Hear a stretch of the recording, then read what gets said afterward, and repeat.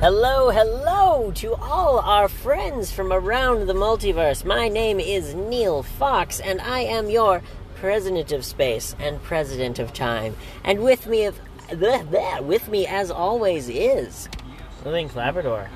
Link Labrador, Sir Labs, the brave and courageous, my service dog who protects me through time and space. Yes. So, we were just listening to NPR about, they were talking about immigration policy. And so, here's my question to you. Let's discuss our opinions on immigration policy, and then let's see if we can discuss the facts, because a lot of people get caught up in all kinds of different emotional arguments of, oh, this should be this, and this should be this, and this should be this, and I would hope that just like with every policy decision that the government makes, it is more important to use facts, logic, and reason than it is to use emotion. Yes.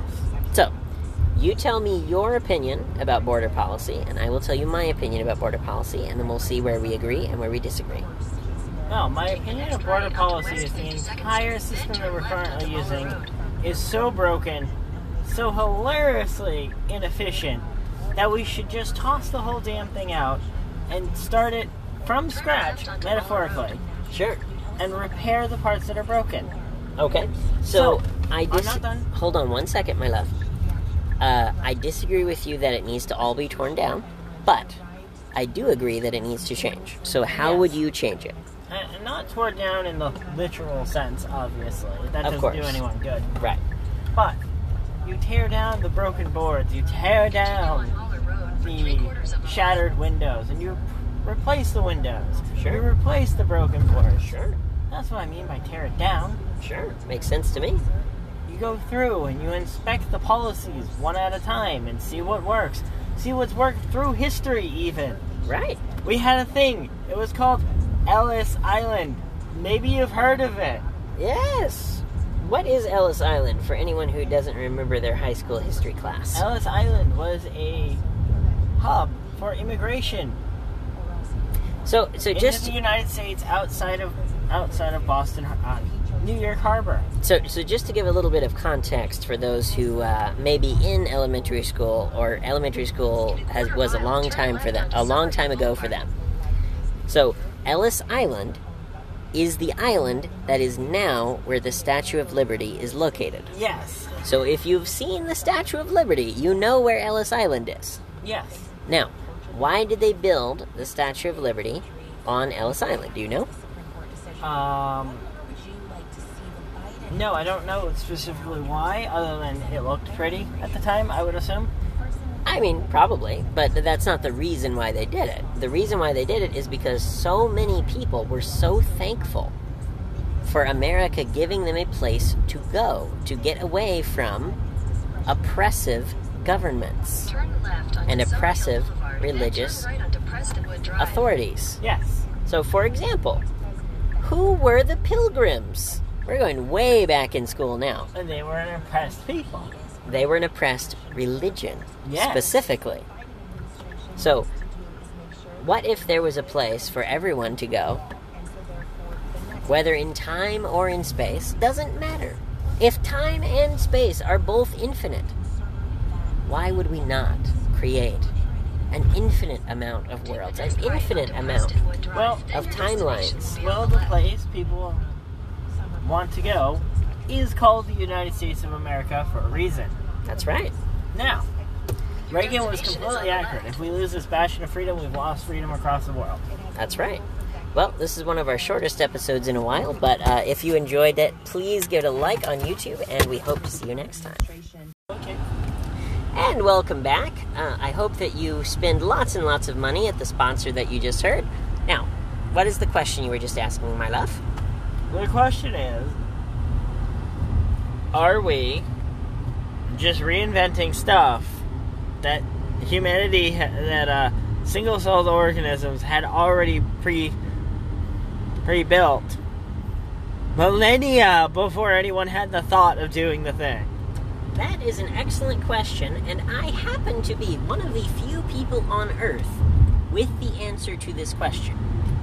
Now, a biologist, like someone who works at a college and studies biology, would be able to tell you the answer to this question. But the vast majority of PhDs would say, I don't know, go ask a biologist. Okay? So, let's take this, just for the sake of clarification, both for you and for the listeners, okay? Mm-hmm. We're going to clarify this question by simplifying it, okay? We're going to ask the same question in a different way. Okay. So the wheel was not invented by humans. It was invented by single-celled life and then rediscovered by humans. Okay? That is very obvious from the literature. Like, no scientist in the world, unless they were like a young Earth creationist, no scientist in the world would disagree with that. Okay? Mm-hmm. So, I'm going to ask your same question in a different way. Are you ready? Yep. Have humans invented anything new? Probably not. Great question. So, let me ask again the same question in a different way. All right, you ready? Yeah. What makes humans unique and different than every other animal, plant, or rock in the universe? What makes humans unique is humans are the equivalent of the orcs from Warhammer. Okay. They have all the knowledge already. It just takes a collective group of them for someone to get the idea that they already have, mind you. Mm-hmm. Because they believe hard enough in a thing. Humans are orcs from Warhammer. It's great. I really like that answer for many, many reasons. But let me clarify what you're saying, okay? Let me help you. Yes. Okay? So just for those who may not know what Warhammer is, Warhammer is a tabletop role-playing game similar to Dungeons & Dragons in terms of its game mechanics. But it is played, unlike Dungeons & Dragons, it is typically played with models. Yes. So you have like an army of orcs would be, let's say 100 little models of orcs that you can move around and fight with. Yes. Okay? So just, again, there are many people who may not even know what Warhammer is. Again, keep in mind that anyone could be listening to this even 1,000,000 years in the future, at long after Games Workshop has ceased to exist. Keep that in mind, okay? So, orcs in Warhammer have a very special ability, which is different than any other faction. Yes. If orcs believe hard enough in a thing, then it comes true. Uh-huh. So what you are saying is, if humans believe hard enough in a thing, it comes true. Yes! Now, I actually agree with you, surprisingly enough, despite the fact that I am not a religious person. Or not religious other than Scientology, of course. But, I have a different perspective. I agree with you, but I have a different perspective, okay? Okay. So, there is one, and only one, species on Earth, at least as of today, with the ability to use complex language. Now, let me explain, because there are some animals who do use languages. So, whale songs are a form of language. Dolphins. Dolphin calls are a form of language. Yes. Dogs barking is a form of language. Well, to get to the dog comparison, they do more than just bark. They whimper, they whine, they use their face a lot for communication, more often than not. Sure. And surprisingly, they can learn sign language. Who knew? Right. So, when I say complex language, it's important to know... Oh, you're going to need to slow down. You're about to turn. When I say complex language, the reason why I say complex language is because other animals can use language. So, a parrot, for example, can use language. But if you have ever met a parrot at the zoo, or at a person's house, or whatever, you will find that they do not use complex language. So they might be able to say something like, "Oh, pretty bird, pretty bird." Or a dog might be able to say, "I'm hungry." Give me kibble! Or they might be able to, not with words, but just with their barking and their expression. They might be able to say something like, I want to go on a walk! Walk! Give me, walk! Park! So they're not using words in the same way that a human would, but they are using language. I would argue they are using language, in my opinion. Here, now I'm going to pause the episode so that we can stop by our friends at the post office. So what has been something that's been on your mind today while you've been at work, my love? Housing. Figure out how to build construction out of recycled materials in the most efficient way possible. Things that no one's thought of yet. Yeah. Like laminating corrugated plyboard together with rivets. Oh, that's a great idea. In overlapping plastic wood grain patterns, similar to what plyboard is. Sure. Because plyboard is just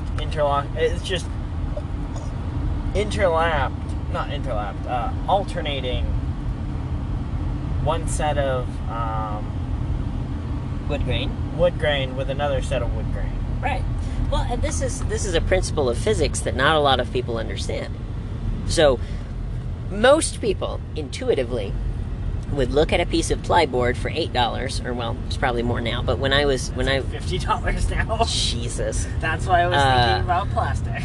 Right. But just to give the example of plyboard, okay, when I was a lad going into the Home Depot with my father, whenever he would do his projects, he would have plyboard for just about everything, and intuitively, I, as a child, and most people that I know, would intuitively say, oh, well, the real, quote-unquote, real wood is stronger than plyboard. No, not even close.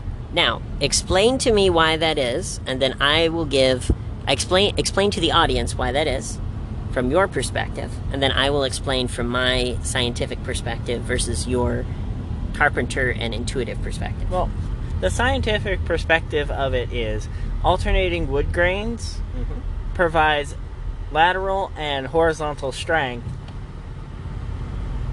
No. Hold on 1 second. It's also what's called the engineered board. Okay. So if you think about it, if you take a piece of plyboard and then you hit it with an axe, the axe is gonna bounce off. Right. If you hit it, Right. If you hit a 2x4 with an axe, you're gonna go clean through the damn thing. Right. Because That's a great example. Because the way that the wood grain functions is under load. It involves physics, mathematics. Which is the part that I'm going to explain, my love. So I will explain the physics and mathematics, but you have worked with plyboard and wood your entire life. Yes. So you explain it from your intuitive and carpenter perspective. Yep. And I will explain it from the scientific perspective. So, you're a carpenter. Yep. Why do you wood turn real wood and not plyboard? Why do I wood turn real wood? Yeah. So why is real wood better for that specific purpose? Oh, that was easy. That was very easy. You would turn real wood because you don't have to contend with most of the glues and most of the junk wood that gets put into plyboard. Plyboard is typically junk wood. Right. Plyboard is typically junk wood, and then there's high density OSB, which Hold on 1 second. What does OSB stand for? I've actually forgotten I've forgotten what the acronym stands for. Okay, well, the point is we'll look it up. So what is OSB used for? OSB in wood turning is used for base plates, for bowls, anything large that you have to attach to a chuck. You typically want to... What is a chuck, my love? A chuck is a piece of equipment that you use to hold wood in place while you're spinning it at a high velocity. Got it. Okay, just keep in mind that I know almost nothing about wood turning, and the audience probably knows even less than me. So, Fair enough. Keep that in mind, that we are not talking to a primarily wood carving audience. We are talking to an audience that is the general public. So you just have to keep in mind that when you say something like attach it to a chuck and blah blah blah blah blah blah, most people listening, including myself, I have no idea what a chuck is. I've never used it before. So you have to make sure that you're explaining things so that even without context, the listener knows what you're talking about. Fair enough. So, anyway. So, why is real wood a better application, a better material for turning pens, whereas plyboard is a better application for building the walls of a house or something like that?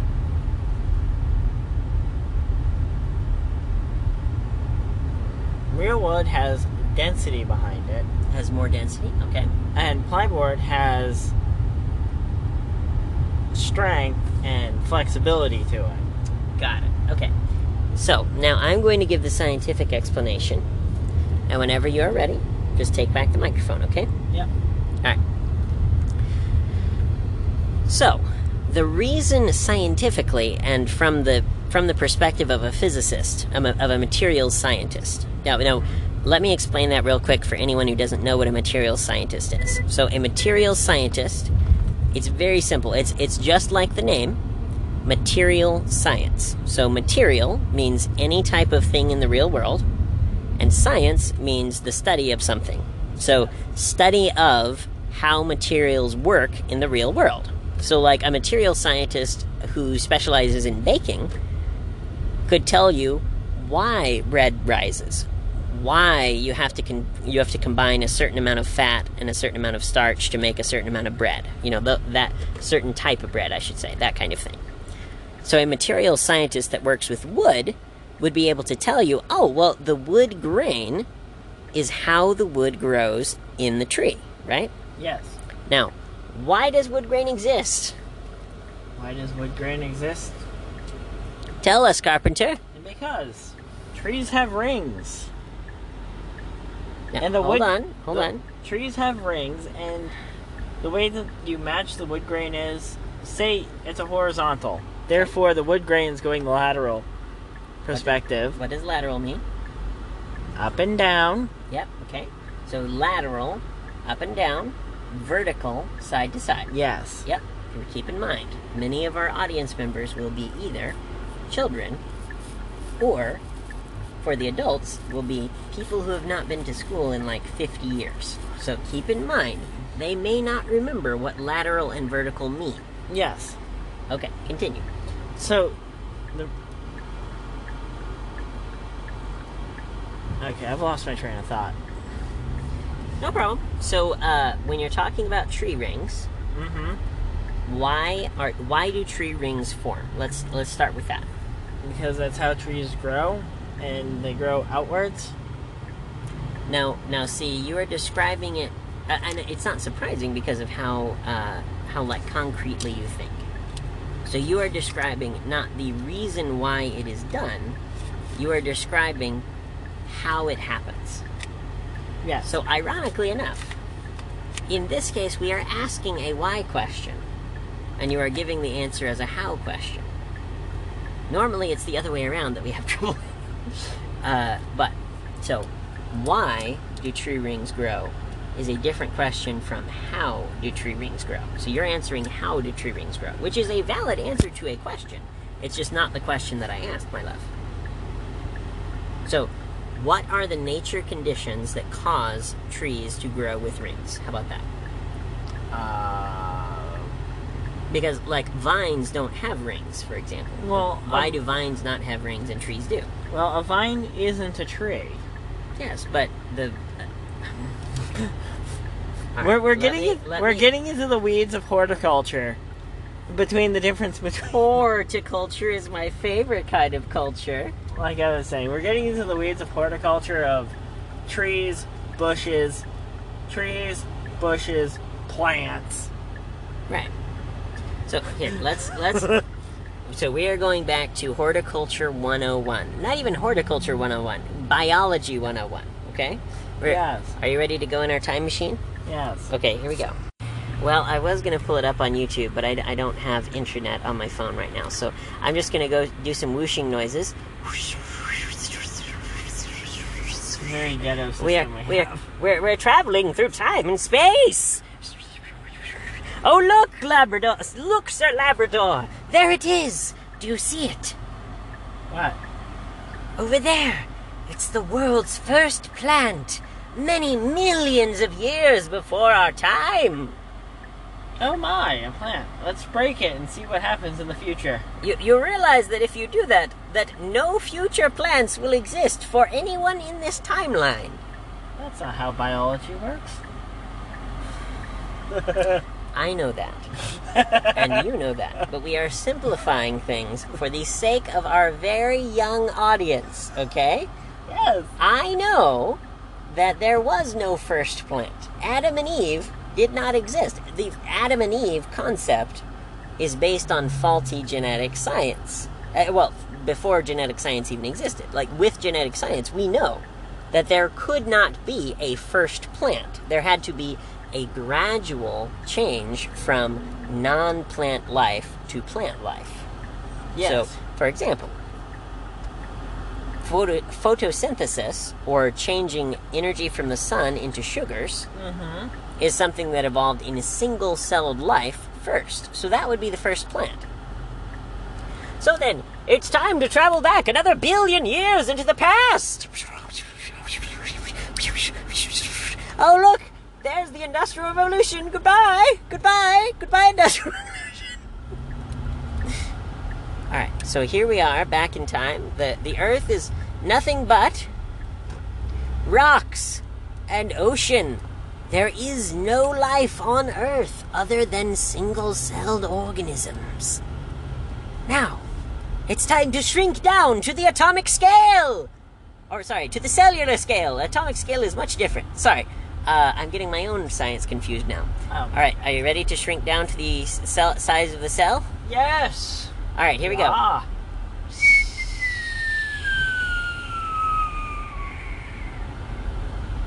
Alright, here we are. We're the size of a cell. God, this is... Okay. Now make sure you speak with a high-pitched voice, because your vocal cords would be much smaller. I believe we would speak normally, regardless. Oh, okay. Through the magic of science, we have discovered a way to make our vocal cords stay the same size. So that would mean that we will be nothing but vocal cords with eyes. That's terrifying. All right. Sir Labrador, do you see before us the cell of science? Yes. It is a single-celled organism. Now let me describe what it looks like, because we ourselves are the size of cells in this universe. We are wearing our scuba equipment because cells live in water, do they not? They do.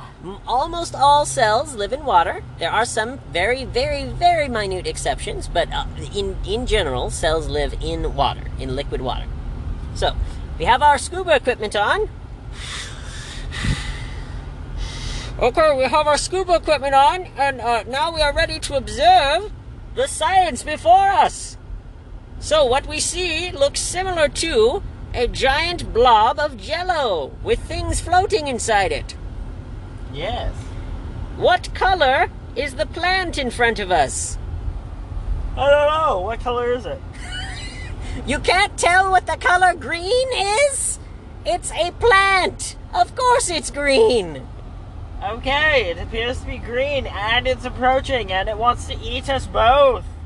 I didn't know that herbivores in the far distant times were also carnivores, but that is actually true. Did you know that there are many different types of single-celled life that we would classify as very different from the life that exists today? So, for example, do you know what a flagellum is? It is a form of single-celled life? Incorrect! Then I don't know. I haven't had to think about this in like 10 years. I know! So have most of our listeners not thought about it in 10 years. Alright, you ready? Fair enough. The flagellum is a miracle of evolutionary science.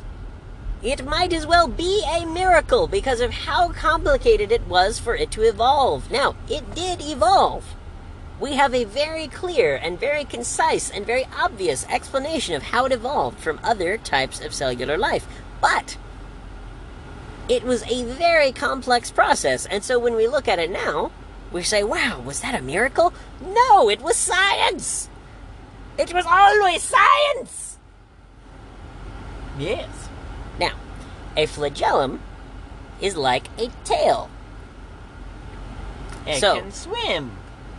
For those listening from home, the male reproductive fluid is full of sperm, is it not? Yes.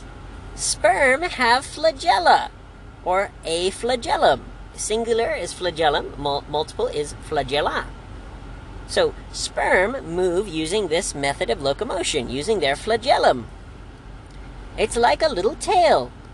So imagine if you had a tail that you could spin in the water, similar to a propeller. That would be interesting. Here's what it would sound like. That's the sound of the thing spinning if it was like human-sized.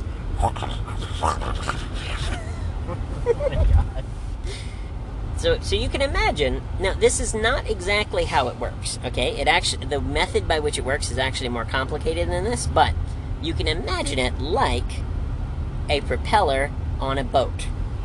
Okay, the propeller spins and pushes the boat forward, right, or Yes. backward, one or the other. A flagellum actually works in a slightly different way. So you can imagine it like a tail, or if you're listening at home and you have like a phone cord with you, you can spin it in a circle, and that's essentially what the flagellum is doing. It's spinning around in a circle. Okay, so like this. Now what that does is that by the tail spinning one way, it moves the rest of the cell in the opposite direction.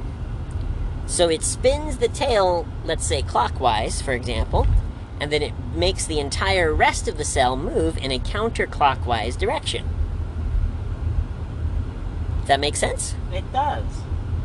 And that is how most cells on Earth move around. And in fact, how interesting that we would have built telescopes and built microscopes. And when we use our microscopes to look at the smallest things in the world, the smallest animals in the world, they are using a device which is very similar to the modern wheel to propel themselves through the water. Incredible! So, did humans invent the wheel? The answer is no! Cells invented it billions of years before humans even existed. Well, you don't need to reinvent the wheel. What humans really did figure out was how to attach a wheel to a thing. Darling, what is a cell? What is a flagellum? A tail. Attached to? A thing. So, ironically enough, reinventing the wheel is what the first human who invented a wheel did. Oh my god. He had no, or she, I don't know, who knows. He or she, or it, or whatever they would have called themselves. I have no idea. I've never spoken to a caveman. Perhaps they would have used ze, zer, zim pronouns. Who knows? No, they would have dressed you like Snoop Dogg. Sweet. Hey, bro. Bro. Anyway, so ancient humans, long before the invention of the microscope, long before the invention of the germ theory of disease, thought they invented something new, the wheel. It turns out that they invented shit. They didn't invent shit. The wheel existed billions of years before humans did. Did the cell phone exist billions of years before humans? That's the other question we'll have to figure out one day. I would love to tell you the answer, my love, after we get back from a commercial break. And welcome back to the State of the Fandom. We just finished up our event at the Andy Moore Chevrolet dealership in Indianapolis, Indiana. It was super fun. We got maybe around $10 in donations, so, not a huge amount of money for our start, but hey, a great proof of concept. So, I wanted to tell you the story of what happened and how I know now, after about a year worth of work getting this prepped and ready to go, I know now that it will work really, really well. And let me tell you how I know that. The very first person who came up to the booth, the very first person, she was totally disinterested, didn't care, she had her mind on other things. As soon as I said, "Would you like some free stuff?" she went, "What? Free stuff?" And then I showed her the gift cards, and she got this immediate look on her face like, "Oh my God, I just found a literal gold mine." She got this look of like intense, greed might not be the right word, intense desire, I'll say. This look of like, "Oh my God, I need it. I need it." She could not get her purse out fast enough to give me $1 to make a box for a veteran. She was rushing to get out her purse as fast as she could.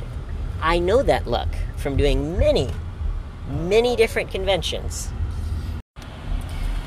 All right, and welcome back. I hope that you have enjoyed the wonderful sponsors that are sponsoring our charity work. So here's what I'm thinking, my love. Yes. In terms of the boxes, let's use the priority mail boxes for our organization's system. Okay? Yes. Small, medium, large are the standard boxes. So here we have, and I'll make some noise with the cardboard so the radio listeners can hear it. We have a cardboard box called a small flat rate box. Yes. Okay. Now, why are we going to use this instead of the cheaper version, which is called media mail? Why are we going to use this? So okay, sorry, let me back up just a minute. So there are several different, I'm going to just put the microphone right here. You can just take it when you need it, okay? There are several different types of mail at the post office, right? Yes. So, for those of you listening from home, I'm sure you can list off a couple of them in your head.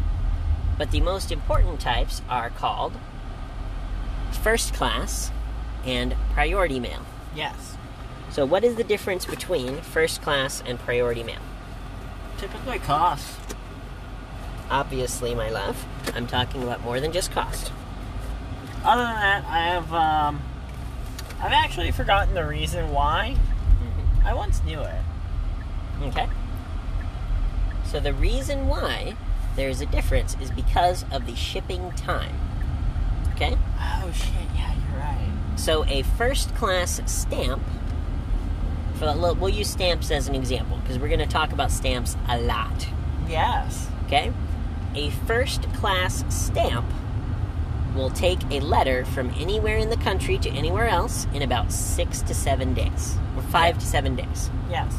So if grandma is writing a letter that has a letter for her grandchild, she probably doesn't want to spend an extra $7 to get it there in 3 days instead of 7. So she's willing to pay 58 cents for a stamp instead of, I think the letter rate is like $2 for priority mail or something. She would not rather pay the extra $1.50 to get it there a little bit faster. Right? Correct. Okay? So, priority mail is going to be something a lot more similar to Amazon Prime, where it is guaranteed 3-day shipping, right? To most addresses in the United States. It does not apply to every address because there are some like Alaska, Hawaii, and military addresses that they just take longer, not because of any reason, just because it's far away. So there are some addresses where it takes longer than 3 days, but the Postal Service has all of that posted on their website. Well, there is a reason why military addresses take longer to get there. It's because the way the military does all their shipping is they just do bulk shipping when the crates fall, then they ship it out. They don't send out individual items. So anyone who wants to send mail to a soldier wherever they are, just expect that it's going to take a little longer than you think, because the military likes to be as efficient as humanly possible. Absolutely. Sometimes. And while it is important for a letter from a family member to get to a soldier, it is not time important. So there's a big difference in importance between something that is important to a human and important in terms of the amount of time that it takes. Yes. So, what are the difference between those two concepts, my love? So, important to a human versus time critical. What is the difference between that? Time critical. Let's see. You have a... We'll use an example of a heart transplant, my love. I was going to go there. Okay, great. Because everybody knows that's time critical. That's obvious. So, you have a heart transplant. That only is good for like 24 hours.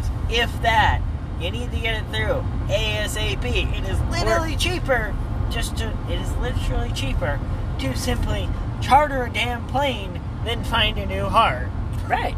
Or we talked about Venom 1 on a previous podcast. What was the story behind that? Venom 1 was a aircraft allowed to fly during 9/11. Wow. Okay. And what's the story of why they were allowed to fly? Because they were in the air, they had all the clearances, and they were allowed to land. Wow. Because someone had been bitten by some rare snake, I believe, and it was the only source of anti-venom in the entire country. Wow. That was close enough. It was like Chicago to like California or some shit. It was... Jesus. They did a whole documentary on it. That's awesome. So, that would be an example of a time-critical shipment. Yes. So, what is the difference between, in terms of shipping, okay? Because you've done a lot of shipping for Goodwill. I have, sadly. Now I'm going to use my powers for evil. For evil? For evil. I mean, by evil, I mean I'm going to, wind up toppling the entirety of Goodwill single-handedly with this amazing little floof. And then we're going to show the world that you can run a non-profit and not be massive. Massive? Are we on the safe for work or not safe for work?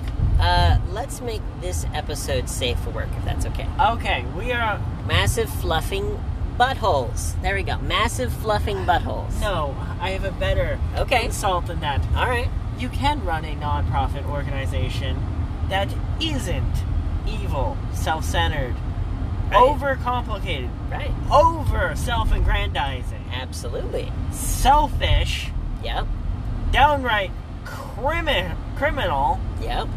And they're still legally allowed to only pay people 12 cents an hour in some cases. No, seriously, look it up. Go tell your congressman. Wait, Goodwill pays people 10 cents an hour? They can. What? When? Why? They are called, let's see, they are sales associate ones. Okay. And they are mentally handicapped or physically handicapped. And and it's some crazy loophole that existed that's been around for at least 100 years or so.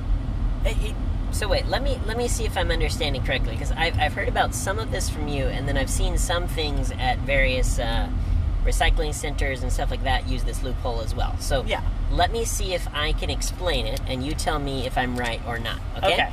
So, my understanding of this legal loophole is that for some classes of disabled citizens, yep, not for all of them, but for some, it is legal to pay less than a minimum wage. It is.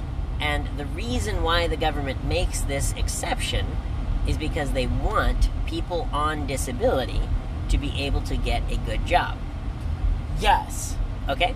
So, if they were paid a reasonable wage, let's say, it wouldn't even have to be crazy. It could be, $15 an hour. If they were paid $15 an hour, they would lose their Social Security benefits. Correct. Okay, got it. So now, that, in my opinion, is a abusive and broken system. Absolutely it is. Because they can have these people do just about anything for practically slave wages. Practically. Slave wages. It is slave wages. What is the definition of slavery, if not 10 cents an hour? 10 cents an hour is not a wage. That is paying someone a dime to sit there and make you money. That should be criminal. It should be. Same thing with our prison systems. This is how... so, theoretically, anyone who's in the prison system would technically probably qualify for disability benefits. Well, I mean, and you're not even... You're saying it like it's a joke. But the thing is that when you're talking about the prison system in particular, the... excuse me. When you're talking about the prison system in particular, roughly around 50%, I think, or I'd have to look up the exact number, but I think it's around 50% of prisoners have some type of mental disorder. Yes! So, not only could they be on Social Security, they should be on Social Security. Yes! So, here's an idea, my love. Yep. This is one of those ideas that I have, because I'm sure you figured this out by now, but I tend to think best when I'm thinking out loud to another person. So if I am having a conversation with you, it helps to organize my thoughts and focus them. Yes. So, we were talking about doing school for prisoners, right? Yes. So by sending people college textbooks, basically... in a PDF, Well, through Google Docs. Here's what I'm thinking. Prisoners generally do have access to paper materials. Mm-hmm. They generally do not have access to technology or the internet. So what I would like to do... Actually, that's changing quite a bit. They have iPods, they have iPhones. Not iPhones, they have iPods. They got tablets now. Yeah. So why don't we give them non-internet connected Kindles? Yes. And we can load on the Kindle all the different books that they would need to learn things about how to live outside of prison. There's an idea. So here is our entire college course. You can either do it with us, or you can literally just do it on your own. Mm-hmm. It'll be labeled, book 1, book 2, book 3, book 4, book 5, book 6. Hell, build a book club in prison. We're encouraging education here, guys. Right. You could literally give every prisoner a Kindle with 10,000 books on it. Uh-huh. Now, how much would it change the entire world if every prisoner on Earth had access to Rules for Radicals by Saul Alinsky? Kamala Harris would hate us. I don't care. Kamala Harris is going to hate us either way. Which I find funny because our politicians have the power to actually affect change they choose not to because of corporate greed. Correct. We need to get corporate greed out of American politics. So why don't we change the law through changing the Constitution? And here's how I want to do it, okay? Yep. So, what is a big societal change that you think needs to happen? So, getting corporate greed out of politics is a perfect example, but we can use that example, or we can use a different one. Do you want me to just start listing them off ad lib, or... No. Darling, I know there are a lot of things that we need to fix. As a society, when I say we, I don't mean you and I, although it is us that are going to do it, but when I say we, I mean us as a society. There are a lot of big things to fix. So, pick one. Pick one big thing that needs to be fixed. Okay, one big thing that comes to my puppy brain right now. Puppy brain! Is the entirety of the prison system needs to be reformed. I agree. So, here's how I propose to reform the prison system. Okay? So, step 1. We're gonna do it as a series of steps. Then that way, I could do it, you could do it, or anyone else who has the power to do it could start this process. Okay? Yeah. Step 1. Education. Yes! Everyone on Earth, including academics, including people who work in prisons, including prisoners themselves, including prison guards, agree that education is the way to keep people from having to go back to prison. Yes! It is very, very clear in virtually every study that has ever been done that if a prisoner gets an education in prison, they are far less likely to go back. Uh-huh. Now, it does not have to be a bachelor's degree. To be clear, when I say education, I am not necessarily talking about high school or college. I'm talking about life skills, citizenship skills. Yep. So how to pay your taxes, for example. Like just a class in how to pay your taxes with if you're a business or an individual. Yes. That's not that hard. No. Everyone in the entire country should know the exact details of how to pay taxes as an individual and how to pay taxes as a business. So, life skills, Yeah. job skills, and citizenship skills. That's what I want our college curriculum, especially for prisoners, to focus on. Okay? Yes. So, what are some examples of job skills that we could teach? So, woodworking would be one. Woodworking, time management. Sure. What are skills that are important to you in the jobs that you've had before? Knowing how to make coffee. That's an easy one. I mean, in the most technical sense, yes, that's a skill.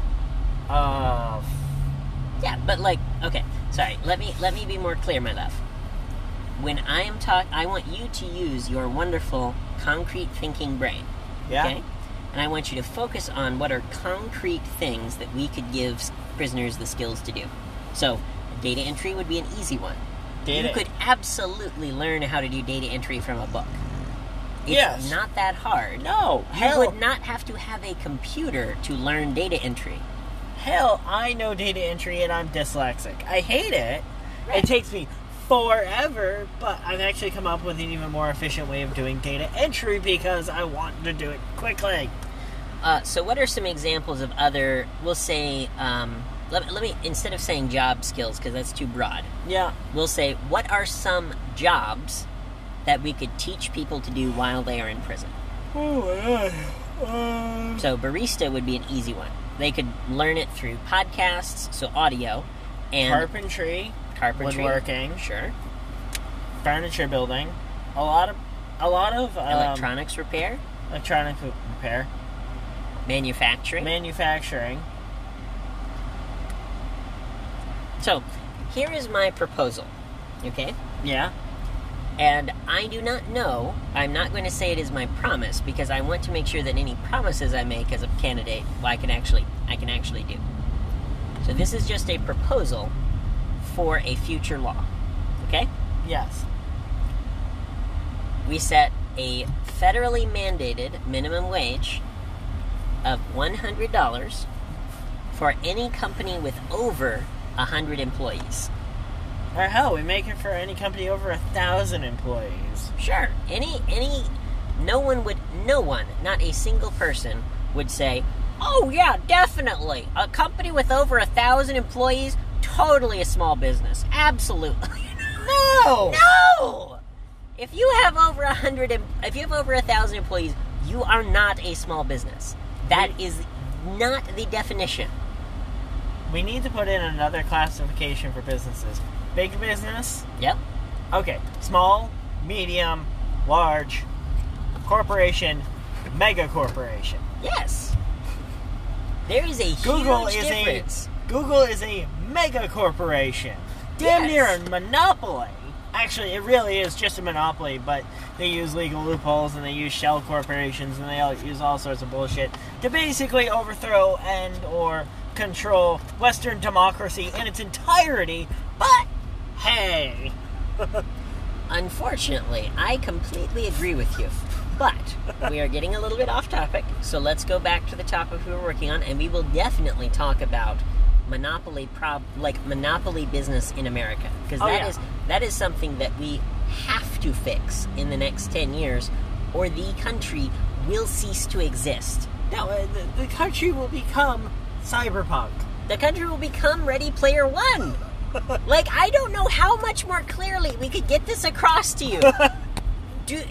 Has any person on Earth read Ready Player One and looked at it and said, no, that's impossible. That's completely impossible that a company would come along and make a product so revolutionary that it just takes over the entire world and everything turns dystopian. Have you heard of Walmart? Yes. Walmart makes $500 billion a year. No company should make that much money. No, or at least... 500 billion is 1/8 of the U.S. government's budget. Yes! There should not be a company with 1/10 of the power of the biggest nation on earth. No. That is absurd. It is. And here's something Walmart could do that would help society out. Sure. An amazing amount. I don't care how much money you make. Here's what I do care about. Yep. The quality of life of everyone else. Correct. Donate more money than you make. Donate half of the money you make. No one would be complaining. Well, and let me just add to what you just said, because this is important. This is one of the biggest ideas that we have to bring to the table to help people. So, corporations, individuals, stockholders, investment firms, whatever, it doesn't matter what. Anyone, including corporations, can donate stuff to charity. Yes. Okay? And the amount you get to write off on your taxes is not based on the amount that you paid for it. It's Based on the retail value. Uh-huh. Okay? So let me break this down for anyone who's not a business major, has never, studied accounting, all of that, which is going to be, of course, most of the people in the audience. Okay? Yep. So name a product, any product, doesn't matter. Maserati. Gonna go with a little bit less expensive one, because making a Maserati yourself is probably impossible and illegal. So we're gonna a simple product, my love. Toys that you see on the side of the street. Okay, wooden toys are a perfect example. Okay, so let's imagine a wooden toy. What type of wooden toy could you make? Like a toy horse, a toy dog, Toy tank. a toy Truck. car. How about that? Yeah. A toy Maserati. There we go. a toy truck. We'll use that as the example. Okay. Well, the Maserati, it would take a while, but you could do it. We just need a fully functional machine shop and not legally call it Maserati. Well, we'll work on it. We'll get there. We'll get there. So we're going to give an example of how this works, okay? Yep. So you are going to make a toy truck out of wood. Yes. Now, you, Link Labrador, Yep. you would need to get some raw materials to make that product, right? Yes. So how much, just on average, you don't have to give an exact calculation, but like on average, how much would it cost to get enough wood to make a average size toy truck? Would it cost $1, $10, $100, $1,000? So if we're making it out of relatively inexpensive wood, It's a toy, so I would guess probably pine, oak. It's something you want something durable, but not something expensive. You haven't seen my toy cars. I build them to the same durability as Tonka toys. That's awesome. But again, it doesn't have to be a mahogany to do that, I would assume, right? No, it can be built out of pine and still be very well designed and highly durable, I would assume. No, you want mahogany.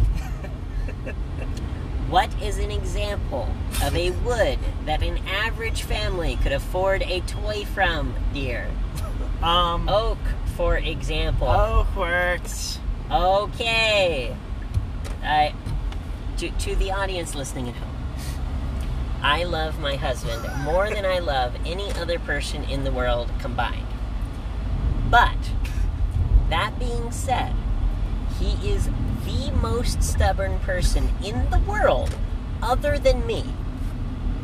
I'm still a 10 on the stubbornness scale, but he's like a 9.5. So, anyway. No, I'm a 10. Darling, are you more stubborn than me? Well, someone needs to be on bottom. Oh my god. Okay, so anyway, let's get back focused on our task, okay? So, you are going to make a, let's say, 8-inch long toy truck out of oak. Yes. So an average size, roughly the same size as a Barbie doll for a girl, a toy truck for a boy. Very simple toy. You're not making something that has like 1,700 moving parts. No. You're making a frame and 4 wheels, and you're attaching the wheels however you want. Yes. Okay? So approximately how much cost of material would that be? Is it closer to $1, $10, or $100, or $1,000? I would say probably closer to $10 worth of material, and with the cost of inflation, $10 is perfectly reasonable. You could probably get quite a bit of blocks of wood this size for $10. You probably get 4 of them, I would think, right? Yeah. So, but we'll just estimate high. We'll say 10, because who knows how expensive wood will be in the future. My guess is it probably will only continue to go up. Probably. But we will see. So, anyway, let's assume $10 is the cost of materials. Okay? Now, how many hours of time would it take you to make it into one of your toy trucks? Roughly. Let's call it 8 hours.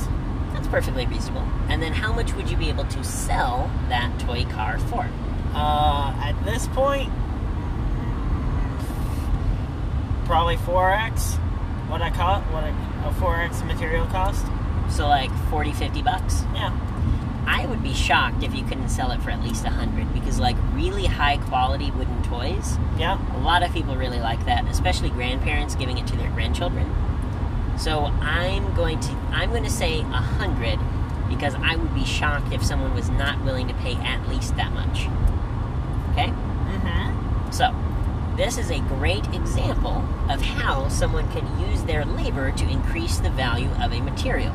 Yep. So, the block of wood is worth somewhere between $1 and $10. Mm-hmm. We don't know exactly, but we'll just say 10 just to make the math simple.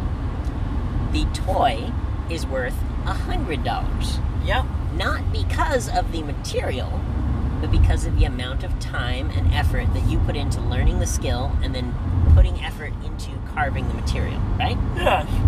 So, the $1 million question.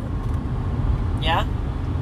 If you donated your toy truck that you made yourself, if you donated it to Goodwill, how much money could you write off on your taxes? $100. $10 or $100? $100 because that's the market value. Correct.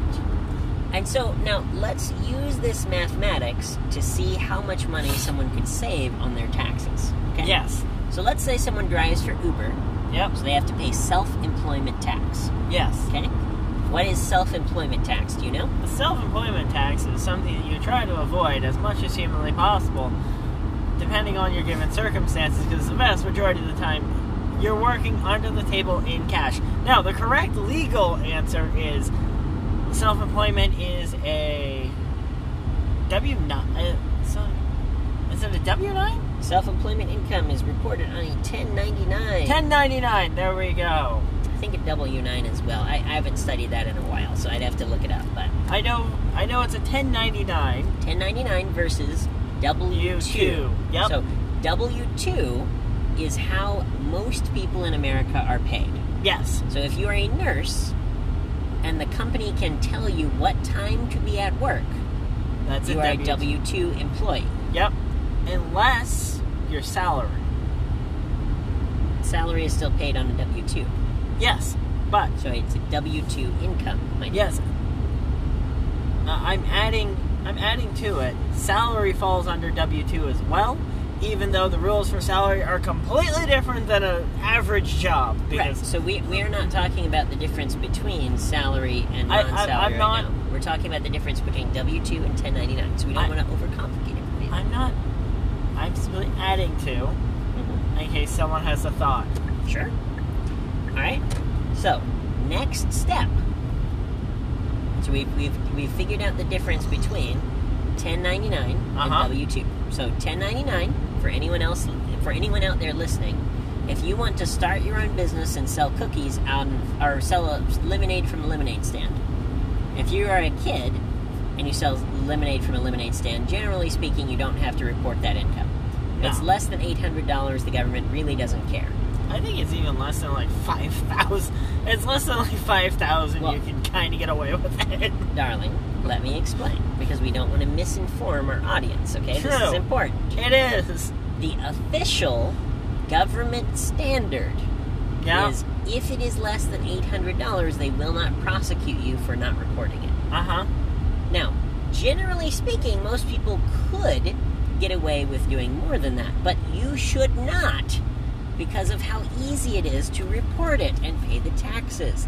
Yes. And you do not want to have any risk that you will be audited and get in trouble. Because many, many, many people are in jail for tax fraud. Yes. And I would like to encourage everyone to be very conscientious and to pay their taxes exactly as much as the government asks and exactly on time. Yes. You should not, for any reason, get in trouble with the IRS. And fortunately enough, they are actually very reasonable in most cases with people. Yes. Like, they will try to help you if you don't fight them. Uh-huh. Most people in jail for tax evasion tried to fight the IRS and lost. Which is kind of like going up against a grizzly bear. Like, every so often, your name is Link Labrador and you could take down a bear. But I definitely could not. And most of our listeners definitely could not. Right? Exactly. No, I can tell you how to take down a bear. You need a 500 Express Magnum. I'm just telling you how to fight a bear if you have to. See, here's the thing. I knew that if I gave that as an example, that's where the conversation would go. So let's just reel it back in just a little bit. Yep. Just a little bit. And we're going to talk about what is the easiest way that most people could pay less in tax, right? Donating as much as humanly possible. That's correct. Now, why is that something, based on your experience working at Goodwill, why is that something that someone should do? Because it's A, completely legal, B, it benefits absolutely everybody, C, Goodwill is terrible, a horrible company, it should burn in a fire, but you can utilize it to pay less in taxes, so unfortunately we have to live with Goodwill until we invent something better than Goodwill, like time travel. A swamp meet, time travel. Well, at that point we're just going back in time. What if we... Nope, I'm not done. Oh, sorry, go ahead. Now, if we went back in time, it wouldn't do us any good to create Goodwill without the knowledge of how to keep it from getting corrupt in the first place. Correct. Doesn't do us any good to go back in time to kill Hitler, because there's just going to be another Hitler. So you'd be going back in time indefinitely to kill an indefinite amount of Hitler-esque entities. Right, and I'm glad that you brought that up, because that is something that most people do not understand. So most people think of good and bad as a binary choice, right? Uh-huh.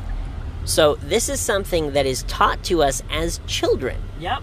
By a lot of different sources, but a couple of different sources for this problem of binary good and evil. Yep. As a concept, a lot of sources for it are churches, parents, schools, governments, Joe Biden, Kamala Harris, Donald Trump. See, now I'm just getting him pissed off. Peeved off.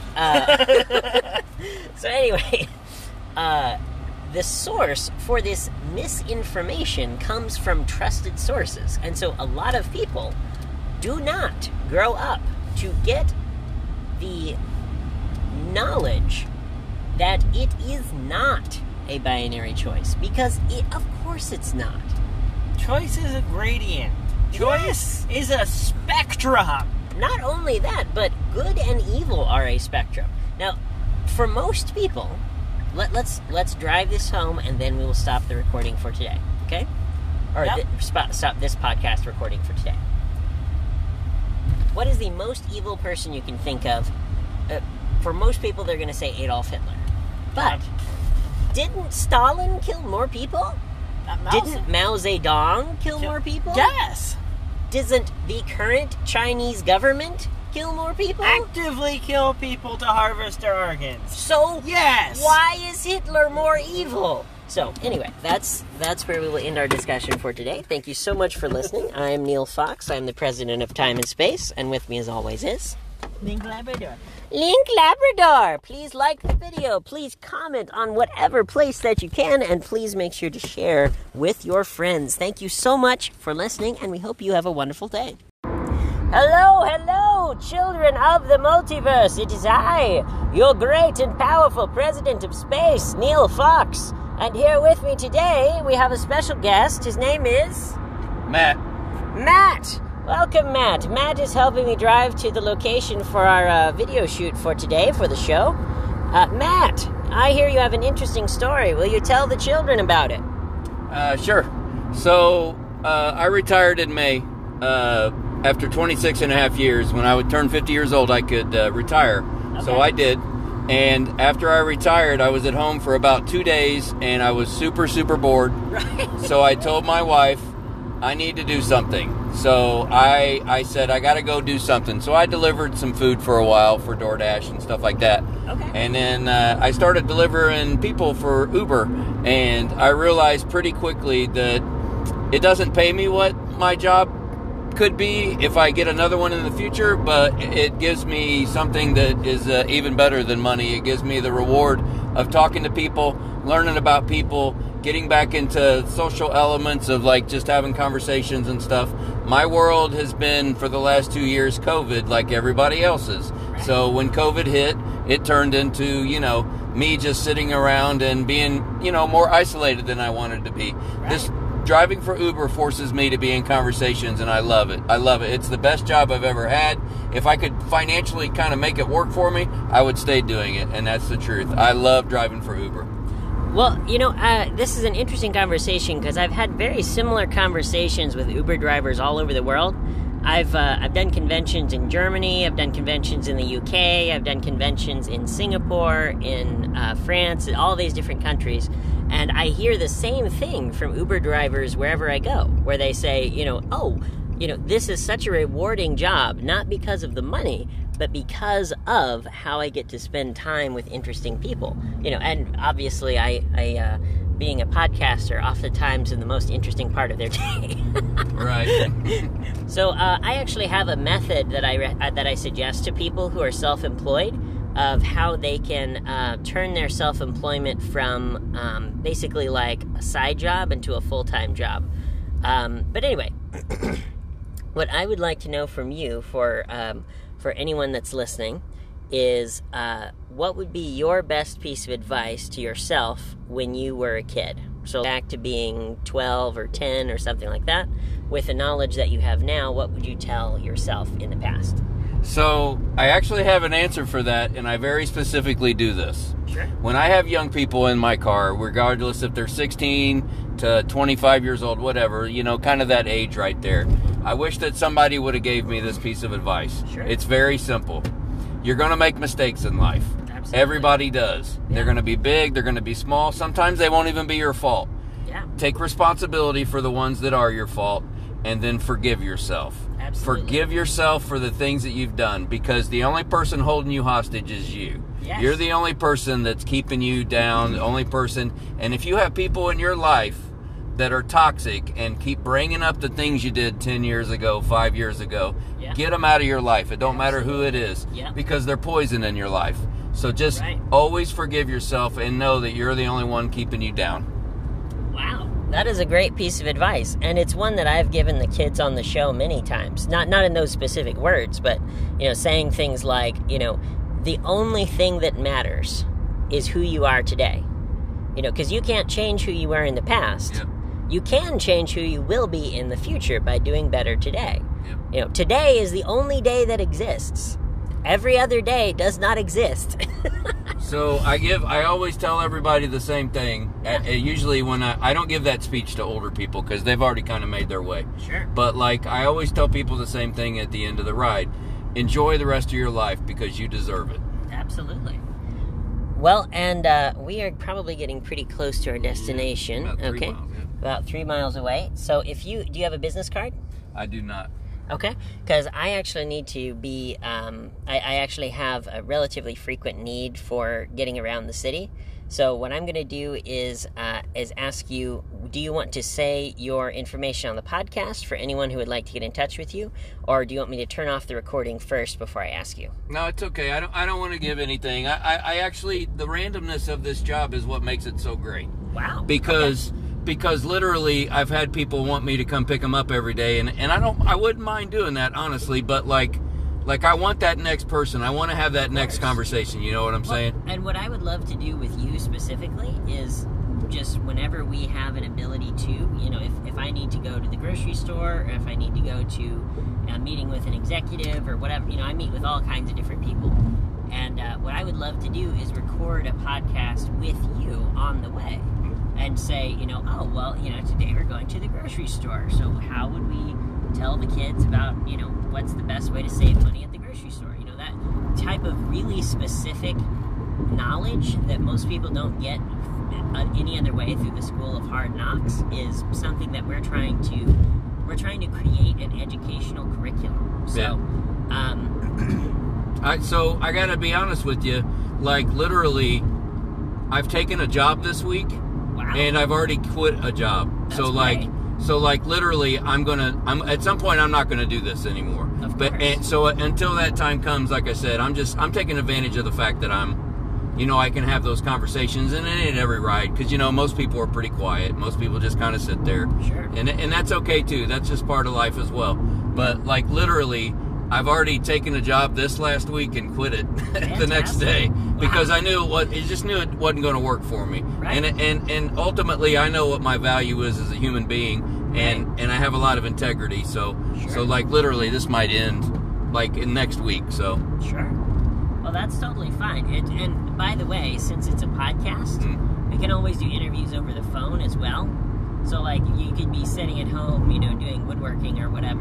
My husband does woodworking, so you could be sitting at home doing woodworking and talking over the phone to do a podcast. So anyway, the offer is open to you if you're interested. I appreciate you. I find. Let me have your information when we get done, and then I'll contact you.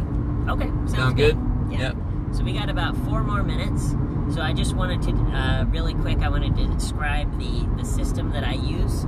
And this might be something that you could use to turn this from a part-time income into a full-time income. Right on. So what I like to do is have something else connected to whatever business that I'm doing. Yeah. So for example, did you know that anyone can start an LLC? Right. For about $400.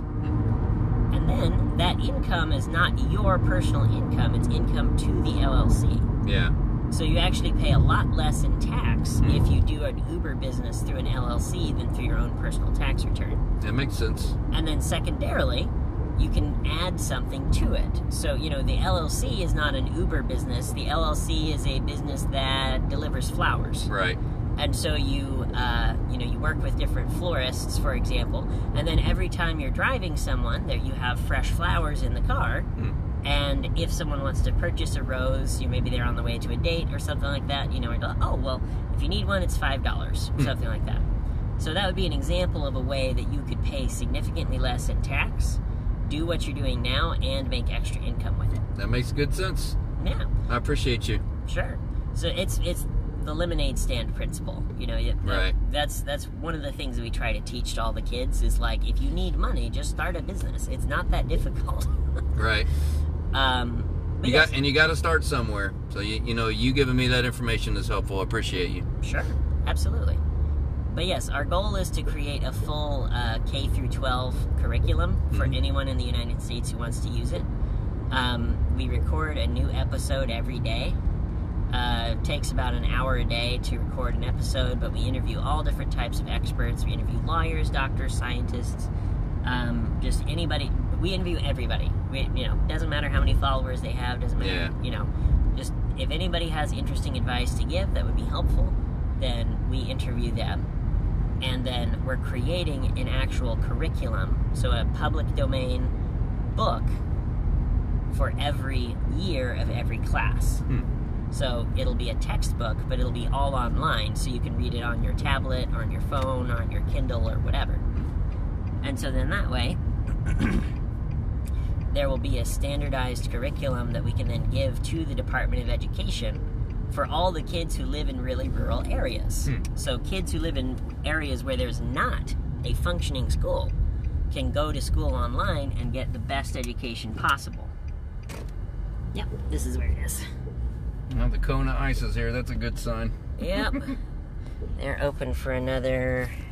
Oh, that's exactly 10 minutes. It's a frigid frog, whatever that is. Where do you want to be dropped off? If you could just drop me off at the front desk, or at the front door, that would be great. Right there? Yep. Yeah, sure. And I'm going to go ahead and end the episode. Thank you so much to Matt for being on the episode, and we hope that you have a wonderful day.